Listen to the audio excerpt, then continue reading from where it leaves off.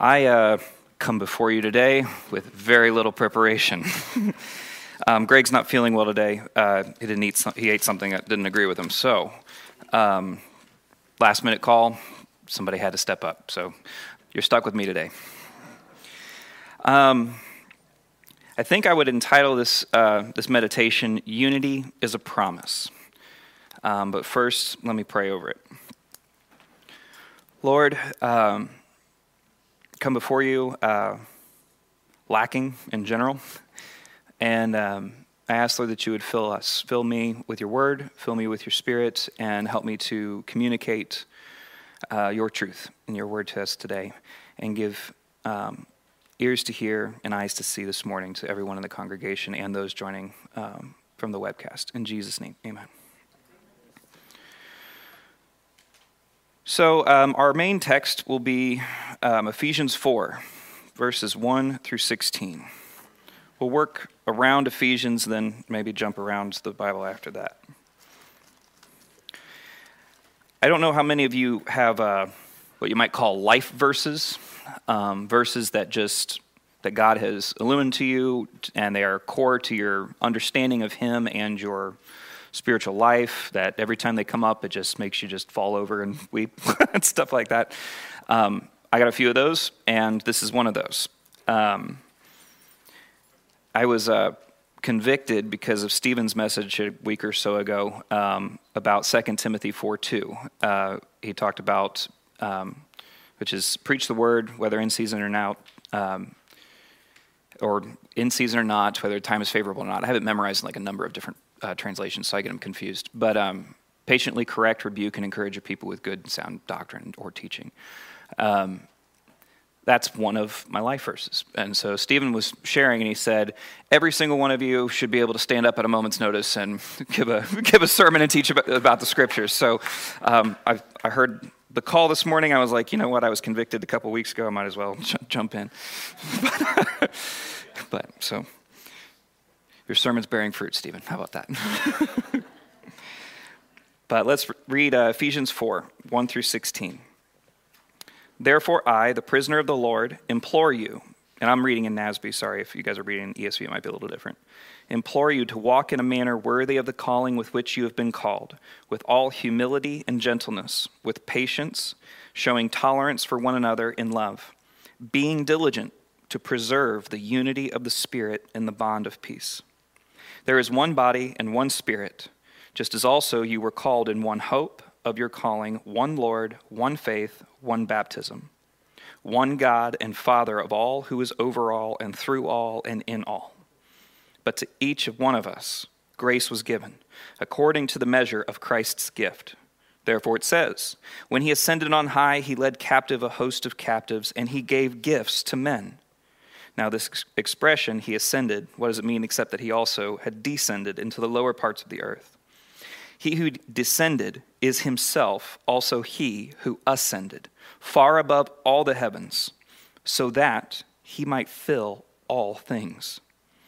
And he gave some as apostles, and some as prophets, and some as evangelists, and some as pastors or shepherds, and teachers, for the equipping of the saints, for the work of service, to the building up of the body of Christ, until we all attain to the unity of the faith and of the knowledge of the Son of God, to a mature man, to the measure of the stature which belongs to the fullness of Christ.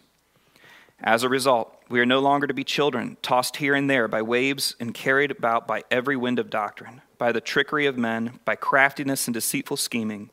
But speaking the truth in love, we are to grow up in all aspects into Him who is the head, even Christ, from whom the whole body, being fitted and held together by what every joint supplies, according to the proper working of each individual part, causes the growth of the body for the building up of itself in love.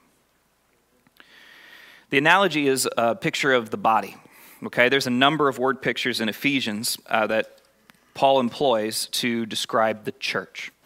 And Greg's always made the comment of Colossians is primarily about the Christ of the church, whereas Ephesians is primarily about the church of Christ.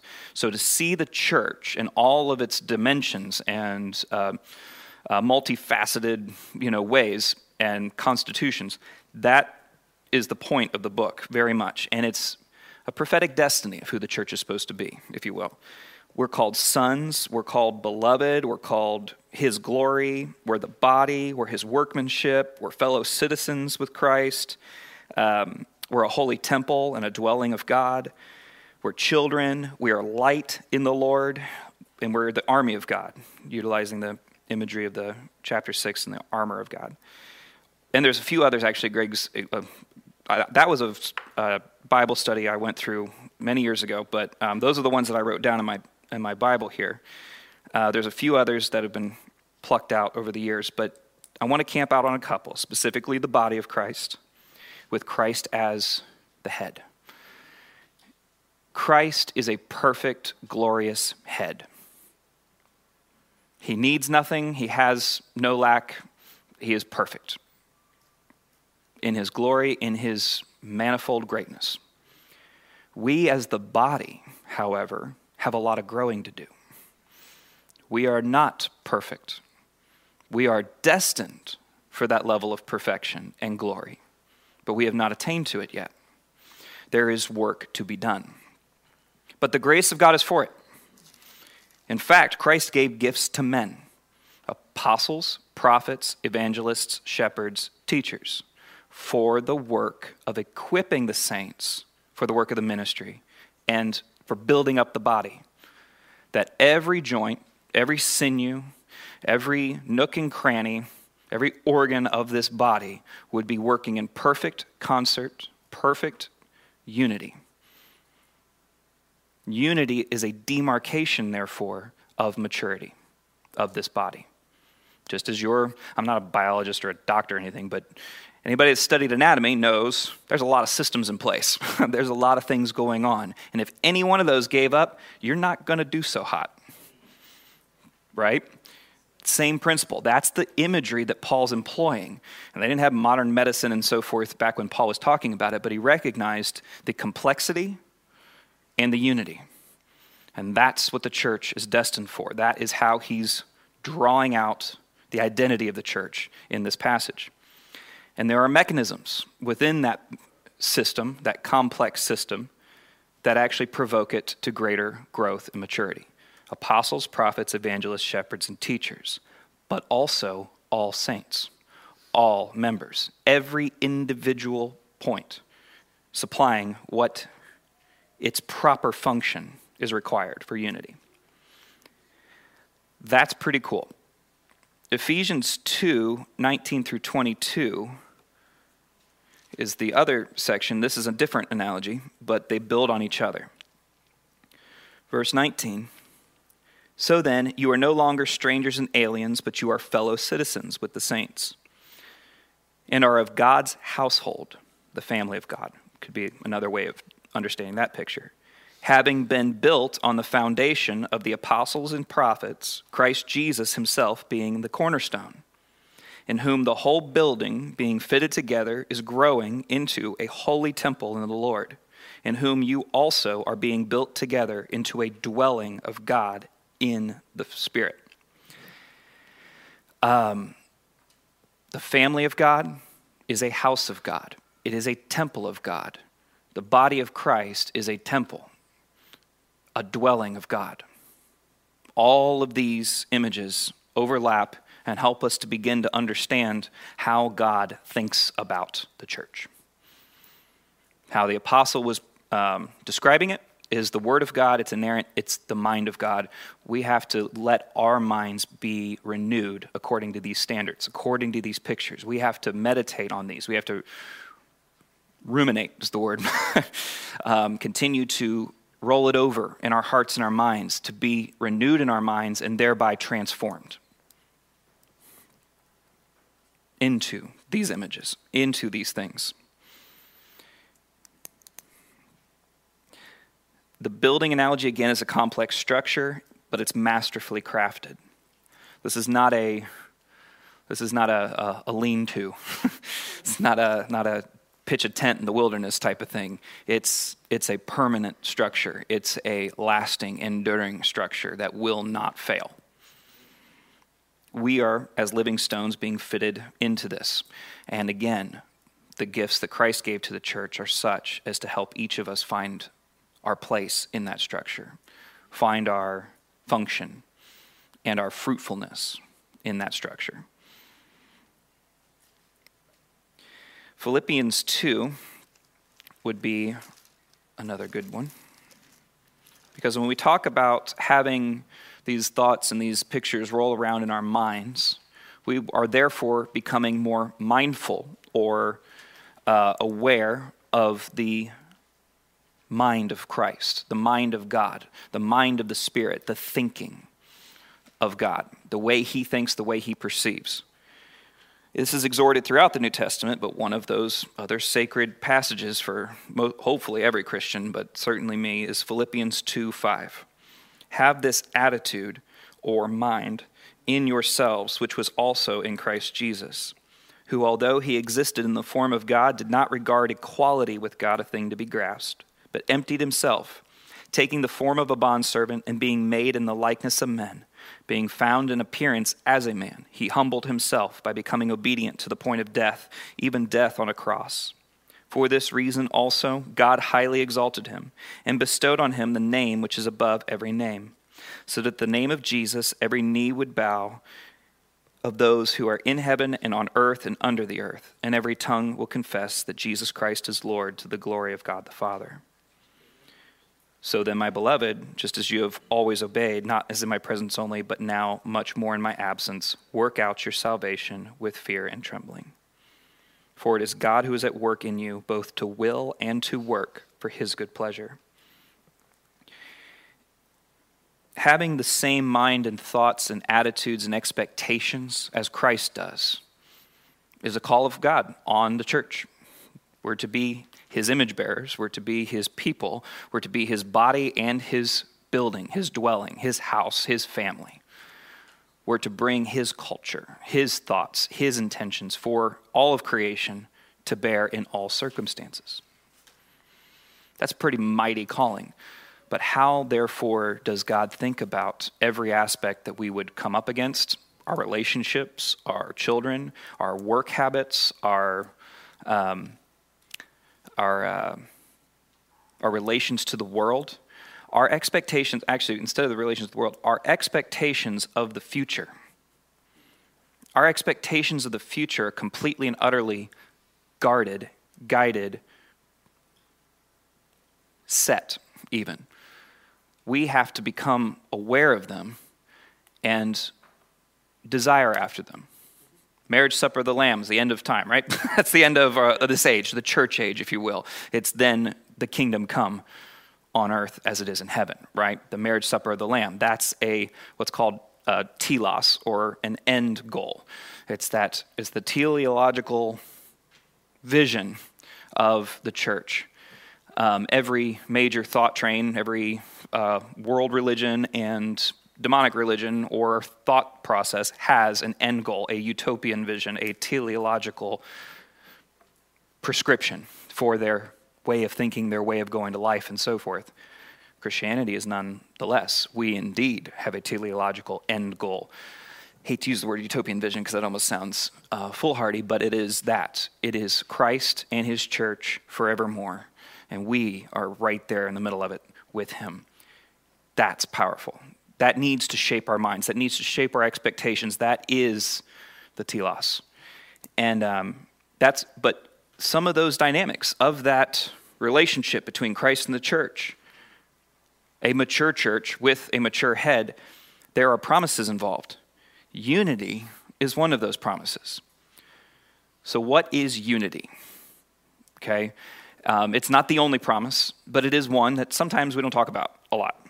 But I think it's helpful to consider the dynamics of what unity would be. Unity of mind, of heart, of spirit, under one God, one Spirit, one hope, one calling, all this. It's very singular, isn't it? Another synonym for singularity is purity. There's no mixture.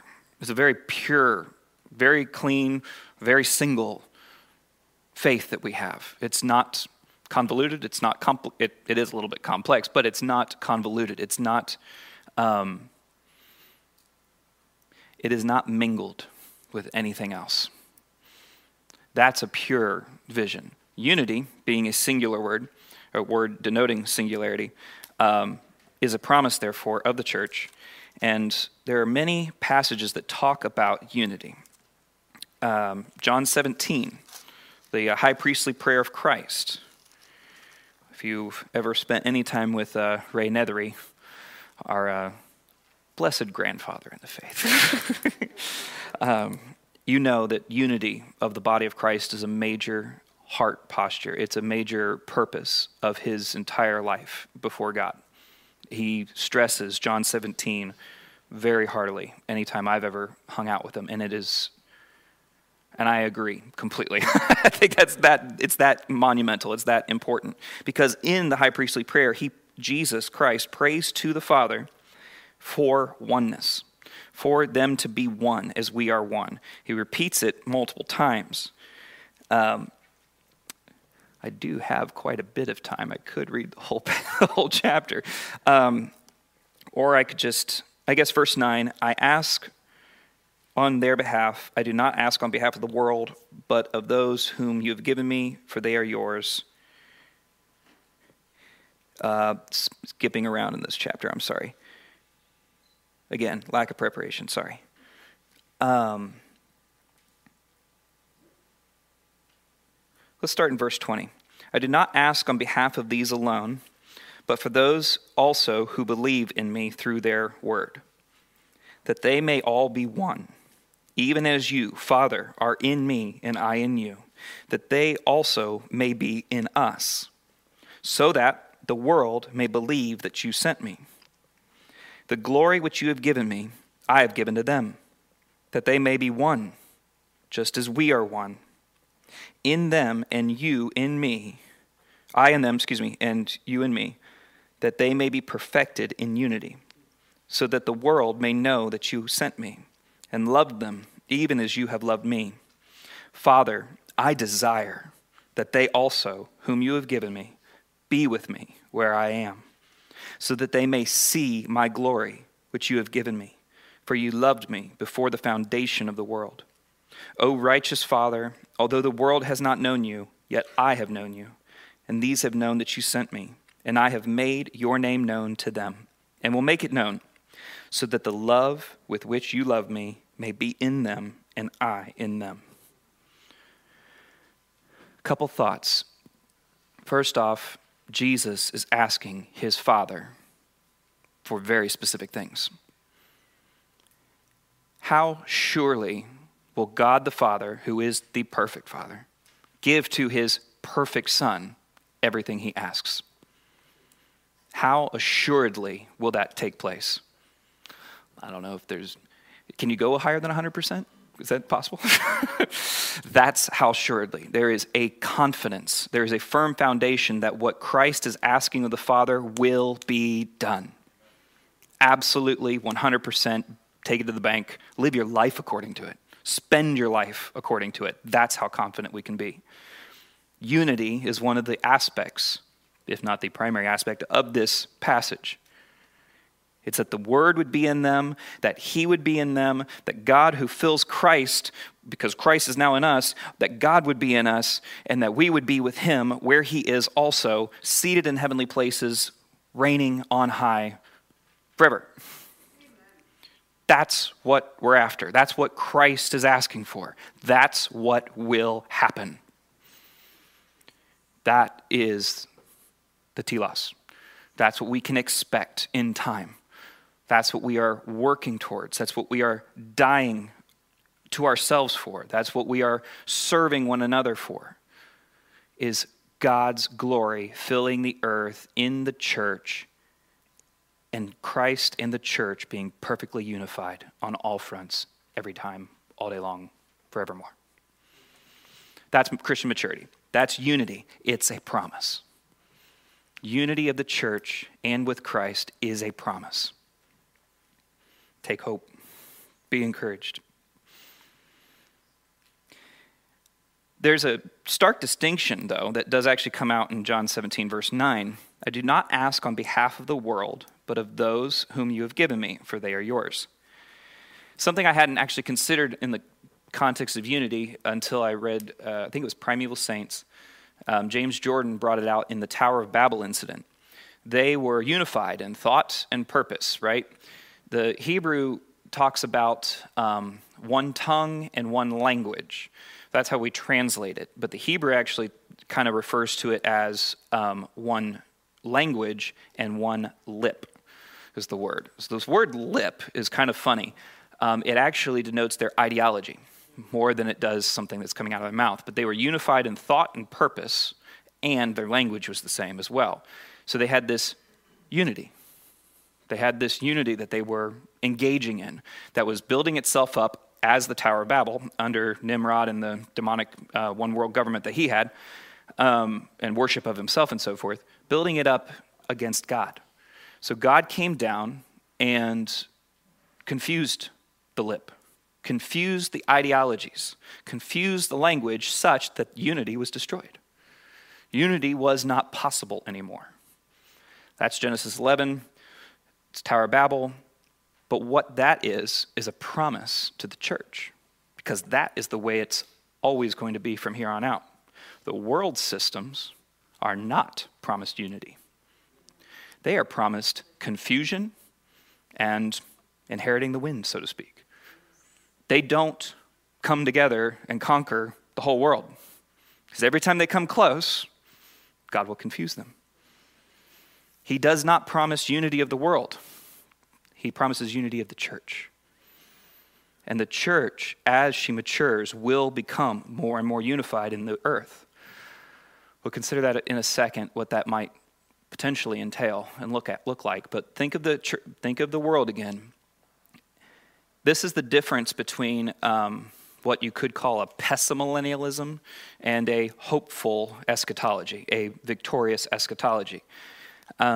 A pessimillennialism would say that the world's going to get bigger and better, and it's going to one world antichrist, and he's going to come and unify the languages and the currencies, and everything's going to be destroyed. That was the Left Behind book, really. I mean, honestly, that's very much what dispensational premillennialism taught me when I was raised in church. That was what was commonly thrown around, and it is 100% unbiblical. That's not real. That's as fiction as it gets. Because unity is not promised to the world. A one-world antichrist, a one-world unified system of demons and powers that overcome and overwhelm the church, not real.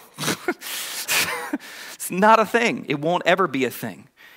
Our hope as Christians, our teleological vision, I can't come up with a better word for that. Sorry, I wish I had a better, simpler way of putting it. But our teleological vision and our one hope in Christ it is not time-stamped, it is not gauged according to what's happening in the world. It's not influenced by that. A timestamp, if you will, an actual barometer for how far the church is getting could easily be the unity of the church. It could easily be, therefore, if unity is present more and more and more, maturity is present. Because that's moving towards the teleological vision prescribed in John 17 by Christ in his prayer, by Paul in Ephesians 4, by us all having just the one mind, Philippians 2. Romans 12, be ye transformed by the renewing of your mind.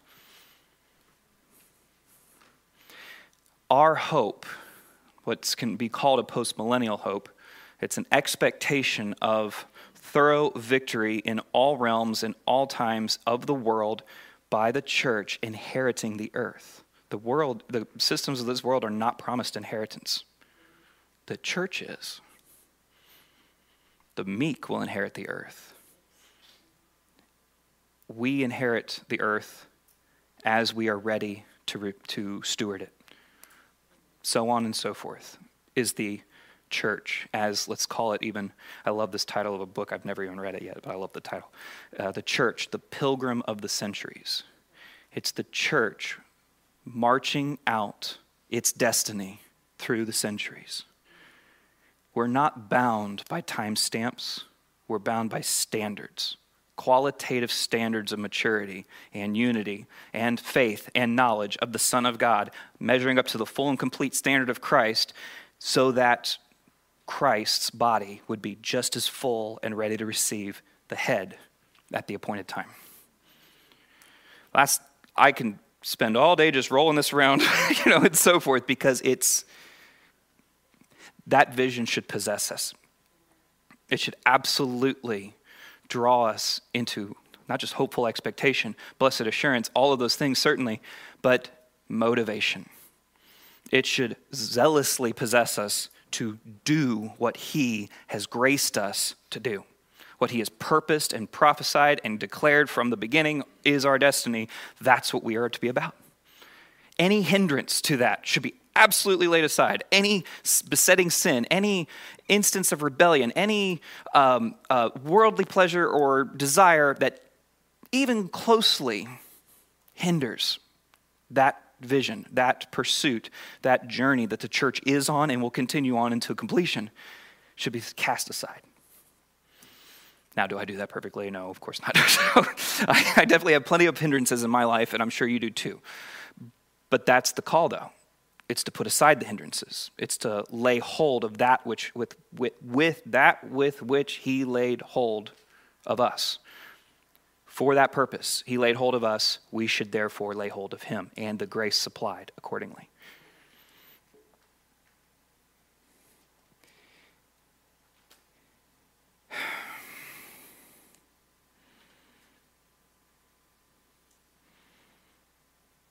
Another verse that would be starkly, another concept, an idea that you could even call timestamp would be Isaiah 9:7.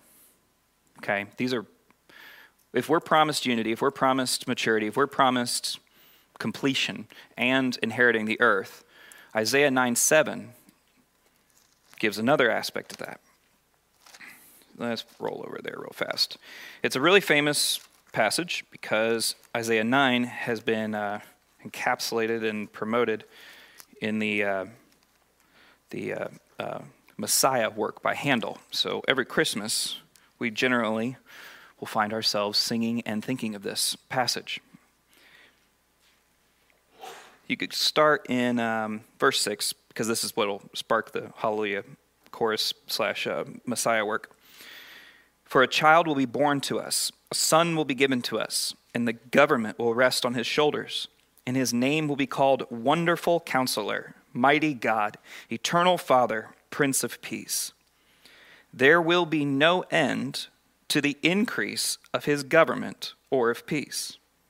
On the throne of David and over his kingdom, to establish it and to uphold it with justice and righteousness from then on and forevermore. The zeal of the Lord of hosts will accomplish this. His kingdom is perpetual. That's stated multiple times. But the increase of his kingdom will have no end. It is a perpetually increasing kingdom. May our hope be found in that confidence. It will not stagnate. It will not retreat. It will perpetually increase in the earth. As the water covers the sea, so will the knowledge of the Lord, or the glory of the Lord, fill the earth. That's our timestamp. That's our promise. The zeal of the Lord is making it happen. He is sovereignly working and moving us in those directions. We just have to get on board. We have to stop trying to hinder it. We have to mortify the flesh by the word of God, by the graces he supplied us in the covenant community and walking in the light, by powerful experiences with the Spirit of God and worshiping and getting our demons kicked out of our lives, getting all these hindrances kicked out of our lives, getting our inner wounds healed, forgiving for the first and final time, and always every other time, to truly let his grace remake us into his intended church. That's fun. I don't know. I can't get enough of that. I can't get enough of thinking about that.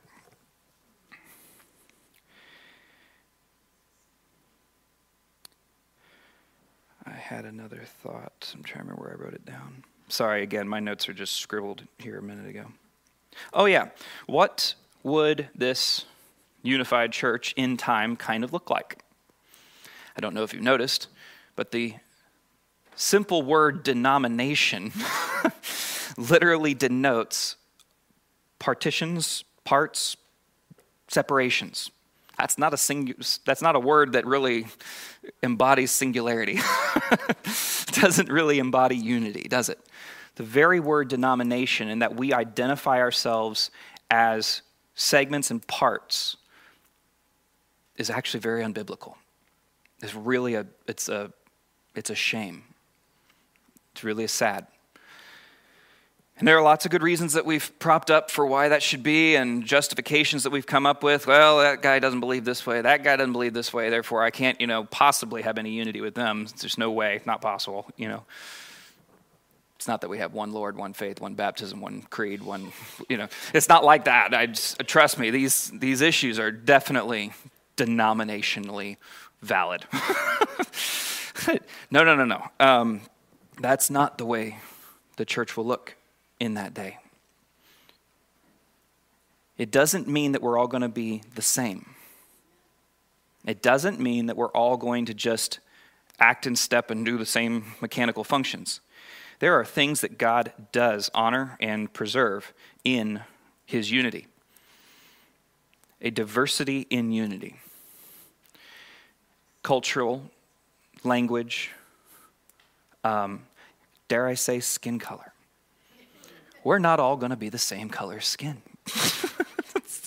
It is highly probable that there will be multiple races before the throne of God from every tribe, tongue, nation, and people proclaiming the glories to God in their own tongue, in their own beautiful way, in perfect symphonic unity forevermore. Let that possess your mind. Let that stand in stark contradiction to the ways of the world that seek to pick apart every difference and set every difference against each other. That's the ways of the world. They're not promised unity, and they're operating very accordingly. We are promised unity, and in Christ, the dividing wall has been broken down between Jew and Greek, slave and free man, male and female, Scythian and barbarian, which I probably couldn't even identify who he's referring to there. But whatever, every denomination, every way that we would separate and distinguish ourselves, that dividing wall has been broken down in Christ. His blood has accomplished that. No longer are we an ethnically defined people. We're a people defined by common faith, common confession, common Lord. I think of other things that might have to be reckoned before that day. The distinctions between, let's say, Eastern Orthodox, Roman Catholic, and Western Protestantism. The distinctions there are denominated. They are separated. What the church would have to do is a journey to see that reconciled. Not completely abolished per se, but being able to recognize the good in each one of those traditions, the godly things that are going to remain, and being able to cast off the things that are not of full purity of knowledge of God and holiness. That's a journey the church is on. They're going to have to probably reconcile those things. Oh, and you could even throw in the global south, because it's starkly distinct as a tradition now. And it is overwhelming lots of areas of the church, especially in South America, Africa, Asia. Where else? Those are the big ones. But I mean, the amount of people in the church that are under that level of tradition is growing exponentially every day. Great guy to help you understand that is Philip Jenkins. The coming Christendom, is that or the next Christendom? The next Christendom, I think, is that it? He's a demographer. Okay, he's a demographer. He studies people groups and stats and statistics and stuff. He wrote a fantastic book. I wish I remembered the title. The Next Christendom is what I think it's called, Philip Jenkins. It's a pretty statistically laden book, so that can be dull in many regards, but what you can see very clearly is the increase of Christ's government and peace in the earth. The increase of his kingdom is perpetually such that you can count the numbers. The numbers bear it out. Now, does that mean every number is qualitatively holy and pure and full of maturity? No, but it does mean that it's expanding and spreading, just as he promised.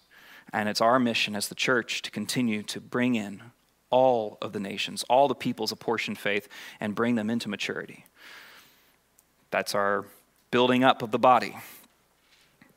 Making sure every joint is supplying its proper function for unity. You can be about this for the rest of your life. Your children can be about it for the rest of their lives. And your grandchildren can be about it for the rest of their lives. There's that much work to be done. The Antichrist isn't coming to set up his one world government this generation in such a way that it's going to abolish or nullify or halt that work. You're welcome. You're set free from all that nonsense. Don't let that invade your thought. Any time that comes up, it's not biblical. It's not what the text bears out. Sid.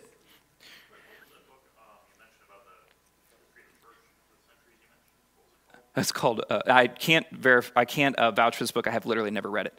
It was just the title that stuck out to me. It painted a picture. It's The Church, a Pilgrim Through the Centuries.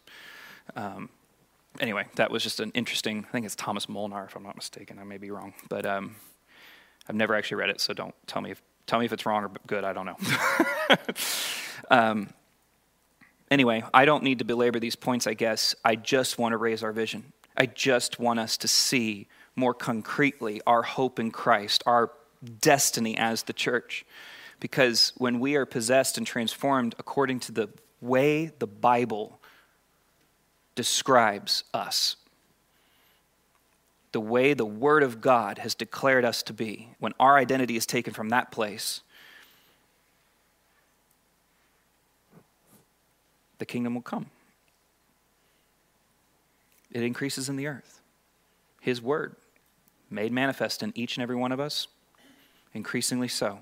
And it's very contagious because it's hopeful. It's the only hope. And it's what man who has eternity placed in his heart longs after. That is a hope worth sharing. That is a vision worth giving. That is a mission and life worth living. To God be the glory, but unity is a promise. It's a covenantal promise. And the world will never have it. So leave the world, flee harlot Babylon. Leave the world, flee harlot Babylon, come into the kingdom of the King of the universe, the King of kings and Lord of lords. May he forever be exalted, and may we ever find ourselves in increasing unity before him and maturity. Amen.